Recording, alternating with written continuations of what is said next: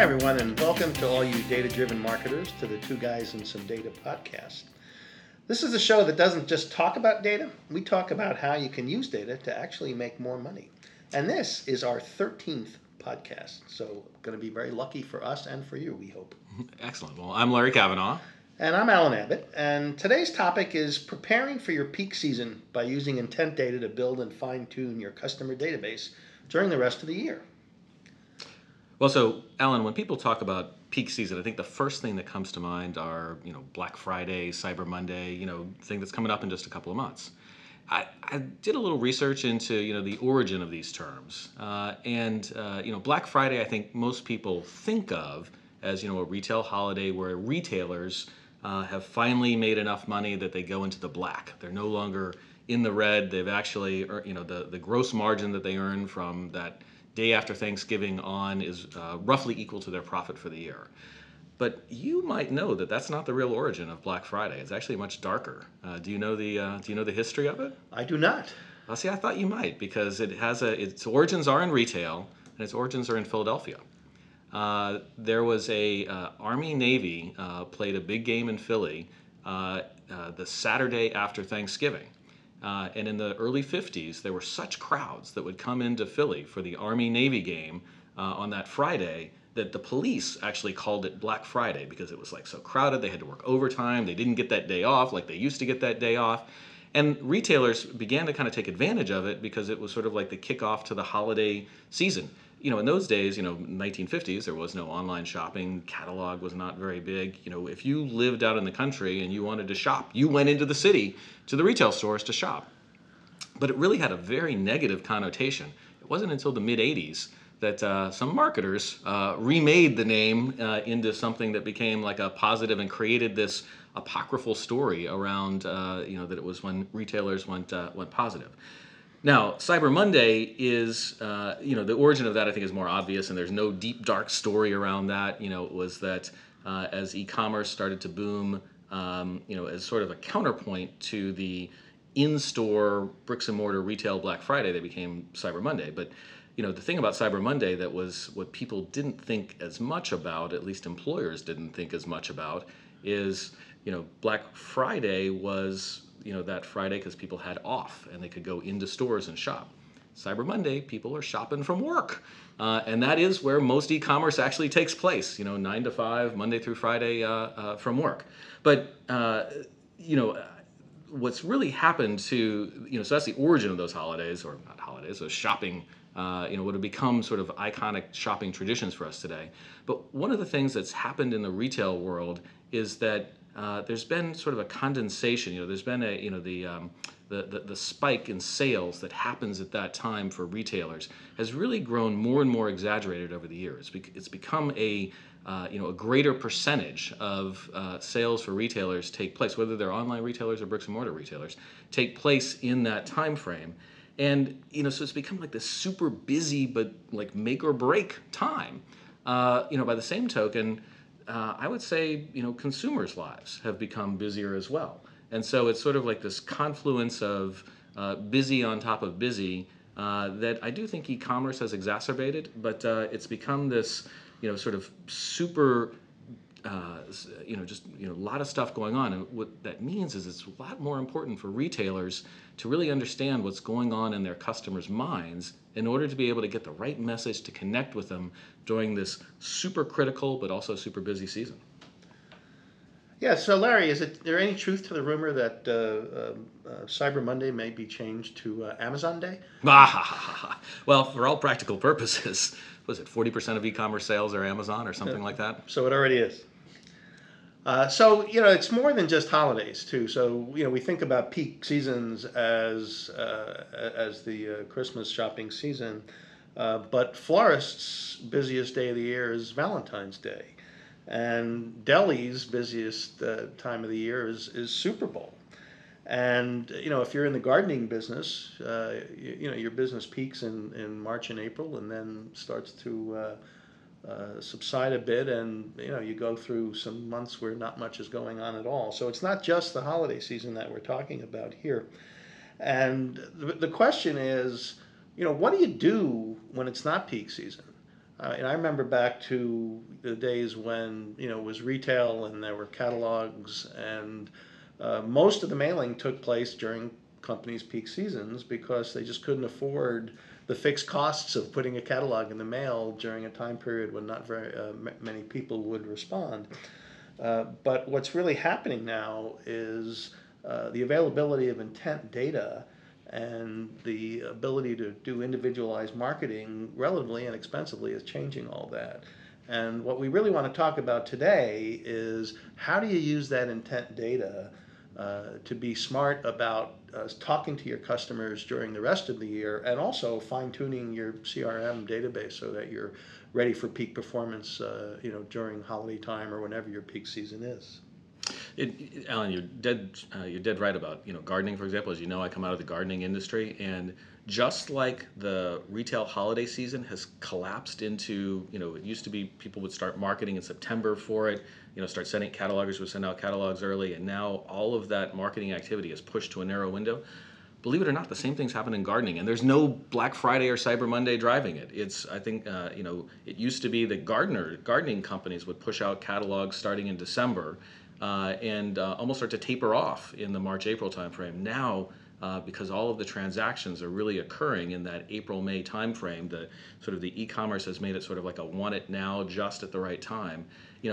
I think it's across all industries that we're seeing that sort of push to a narrow time frame where you really have to get your marketing right in that time frame, or you've blown the year.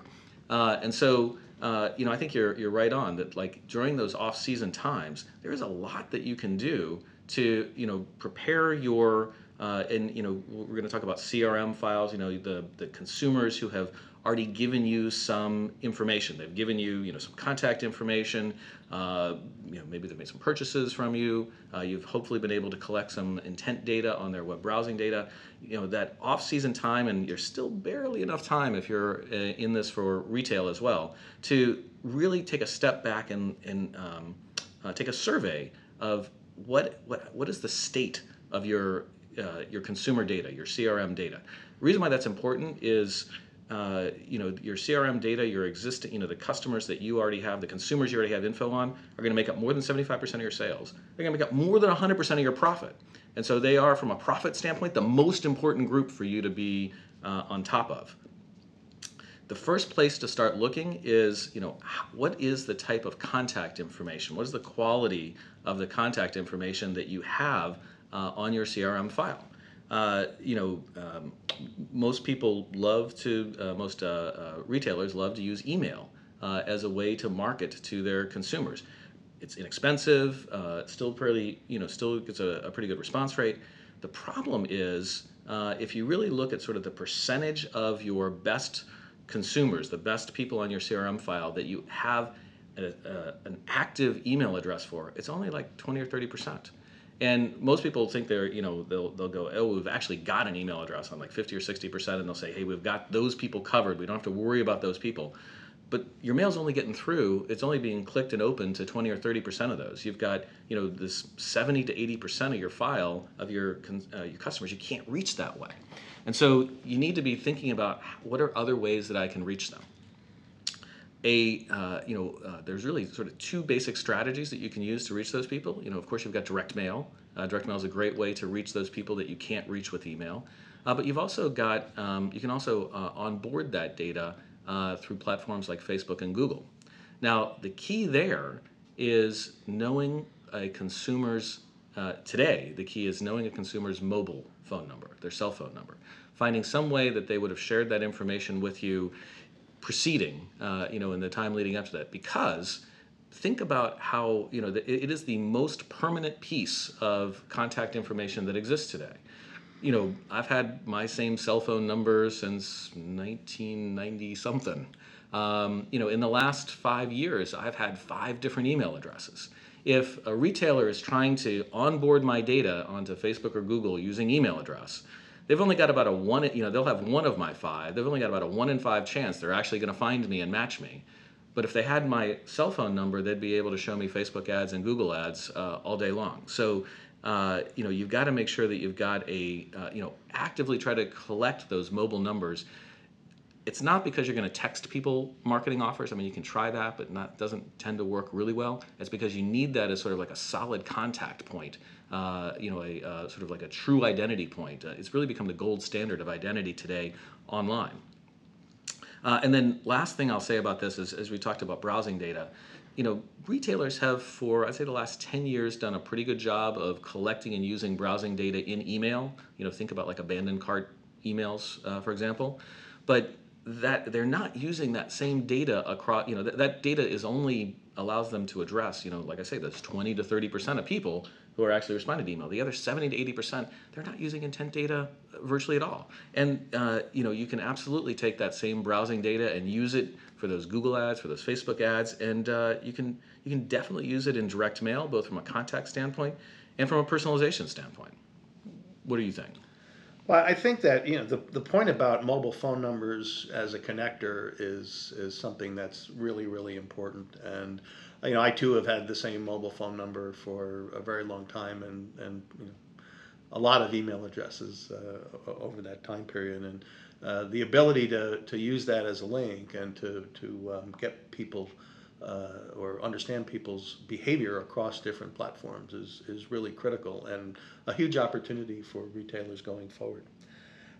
So Larry, let's take a break here, and you have a trivia question for me today? I do. I was, you had mentioned the word Super Bowl earlier, and this is, the NFL season is finally on us, but I know when it comes to football, that's not where your head's at. In the U.S., everyone knows that, or most people know that more than 100 million people watch the Super Bowl every year in the U.S. When you look at sort of internationally, there's like another 50, 60 million people that might get added in the international pool, which is big. I mean, people think of this as the biggest marketing event in the world, but by comparison, for you to think about, how many people watched the FIFA World Cup finals last year, and not just watched it for a second, but actually engaged in it, watched it for really sort of like average viewing time.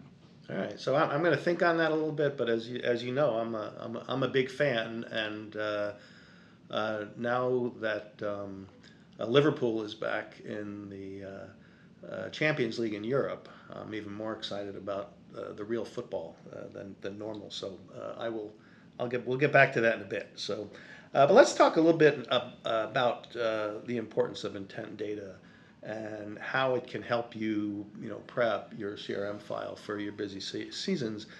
So, number one, consumers are always telling stories and leaving data behind that will help you understand, what they're doing, what they're looking for, what they're trying to accomplish. Are they buying for themselves, or are they buying gifts, and how do they like to be marketed to, and how do they like to make the transaction, and what really resonates with them.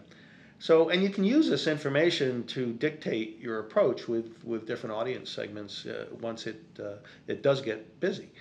But you can also use that intent data to actually make money during your off seasons. And I'll give you a couple examples. So we'll go back to gardening. Larry, do you grow garlic?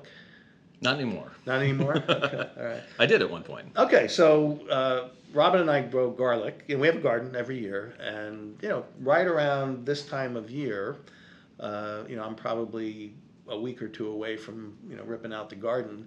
And when I rip out the garden, I also plant garlic for the next season. And it's an excellent time to take a look at what people are people looking for garlic? Are they looking for information about that?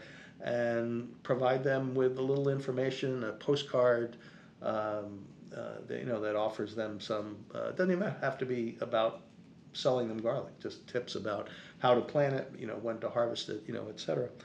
And there are, for gardeners who typically are pretty inactive with marketing, starting in July or so. There's a lot of different ways that they can use the intent data to better understand what their customers are doing. The other opportunity is there's a consultant in the catalog industry, very well known and respected, named Jim Alexander, and he used to talk about 20-minute holidays. And this is going back 30 years. A 20-minute holiday was something like, Father's Day, where, people didn't really start thinking about buying their gifts the way they do, at Christmas time. And typically, those holidays were not particularly good opportunities for traditional catalogers.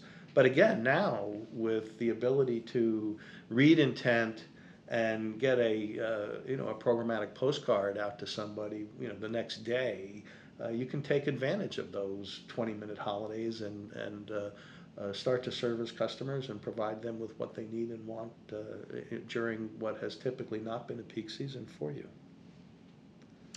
Well, I think that's a great idea, and that really gets to the idea of also in the off season using this as a time to test new ideas, like the 20-minute holiday idea. You mentioned programmatic postcards. I mean, that is something that is fairly new in our industry. Really only a couple years old, and it's something that I think could be a huge, allow you to reach people during that sort of peak holiday season. That you're not going to be able to reach with email, and you may not be able to reach with Facebook and Google. But the time to try to figure out how to make it work best for you was really several months before you had to do it, because there's a couple of tricks around programmatic postcards. For example, what's the right image to show? What's the right image strategy? How are you figuring out what's going to really boost result? And there's a lot of things that are very specific to your business that if you've proven out in the off season, you'll be ready to roll in the when your peak season comes around. You talk about people who mail catalogs. You can test using intent data both in sort of who you select for your catalogs. The people who perhaps haven't bought from you in a while but have come back online. You can see how do those people actually respond. I think you're going to find they respond very well. But something that amazes me that people are still not doing much of today is using intent data to really personalize the cover of that catalog. With digital printing today, you can do a ton with print personalization, and people really are not. Programmatic postcards is sort of like the first example of it, but you can do it in all of your direct mail pieces, not just something that's going out in the postcard. I've talked about onboarding your data to Facebook and Google, onboarding your CRM data to Facebook and Google, and really trying to connect with people who are no longer active with you on email but are still good customers. Again, this is not an idea that you want to try for your very first time during a busy peak season. It doesn't cost that much. Try it in the off season, learn how to do it, and then you can take advantage of it. Last thing I'll say is, during the off season, is I talked about that only 20 to 30% of your active buyers have a valid email address you can use. Well, you probably have email address on more than that 20 to 30%, but they're getting your emails and they're not responding. So you can use the off season to try to frankly send out some emails that are clickbait, not just, as you say, emails that say, hey, buy this right now. What's going to get them, what's going to get them active, what's going to get them clicking, engaging with you again, so that when the busy season comes around, that 20 to 30% active for you might be more like 30 to 40% because, you sent them emails that say, here are the 25 secrets for growing garlic. Number 7 is a real shocker. Those kind of clickbait things, and get those folks back into it and get interested. And I think in summary, Larry, you made some excellent points there, and what we're really saying is, hey, let the data do the talking here.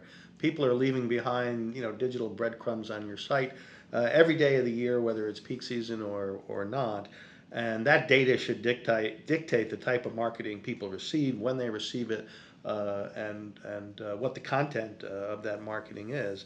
And letting people decide what they want from your marketing makes it a lot easier for you to give them what they want, and easier for them to buy from you. Yeah, and programmatic postcards allow you to give this data a voice, while also allowing you to quickly capitalize on opportunities and respond to trends. So speaking of individuals, let's go back to our trivia question, which in retrospect I realize for you may be way too easy, but there were about 111 million people in the U.S. who, on average, watched the Super Bowl last year. There's about 170 million that watched at least 1 second of it, but the average is like 111 million. for the FIFA World Cup in 2014, how many folks engaged? So I'm going to guess 750 million. 750 million. So the 750 million. So you are right in the middle. There was just over 1 billion who watched about a second. There were 570 million who would be the equivalent. Were average watchers would be the equivalent of the U.S. number. So 3, 4, 5x the U.S. number. Now the other thing that is amazing about what happened in FIFA is. In the U.S., about 2 million people streamed the Super Bowl. Internationally, for the World Cup, the Soccer World Cup, and this would be like streamed and saw at least 1 second of it, was over 200 million. So it was like 100x the streaming audience for FIFA. And your Champions League, you know how many people watched the Champions League final? I don't, but I'll guess 150 million. More like 300. 300 million. And so again, okay. In the so we live in the U.S., we follow football, et cetera. But man, people talk about soccer being big worldwide, and the data is really beginning to show that. Wow, that's really crazy. But think of the parties across the globe, and it goes to show that there's more to busy season than just the holidays and New Year's and Super Bowl. So delis and supermarkets and electronics retailers and cable providers, they all had to prepare for 570 million people. That's mind blowing. It is. Well, they've got about 9 more months to prepare before the next World Cup in Russia. But retailers in the U.S. just have a couple more months before an event that is really, for them, going to be the most important event of the year for them. So there's still time, as I said, to get your CRM file in shape, make sure intent data is there to use, and begin testing some of these things. Even in October, you can still get some good information that'll help you come November and December timeframe. All right. I'm sorry, did you have something more? No, I think you covered it well, and so let's wrap it up. All right. Well, that'll do it for another episodes of Two Guys and Some Data. We'll be back shortly with more tips for using data to help you actually make money. In the meantime, if you want to read more from us, check us out at navistone.com/blog. And if you enjoyed today's show, head on over to iTunes and leave us a 5-star review. Thanks for listening. We'll see you next time. I'm Larry Kavanaugh. And I'm Alan Abbott, and thanks for tuning in.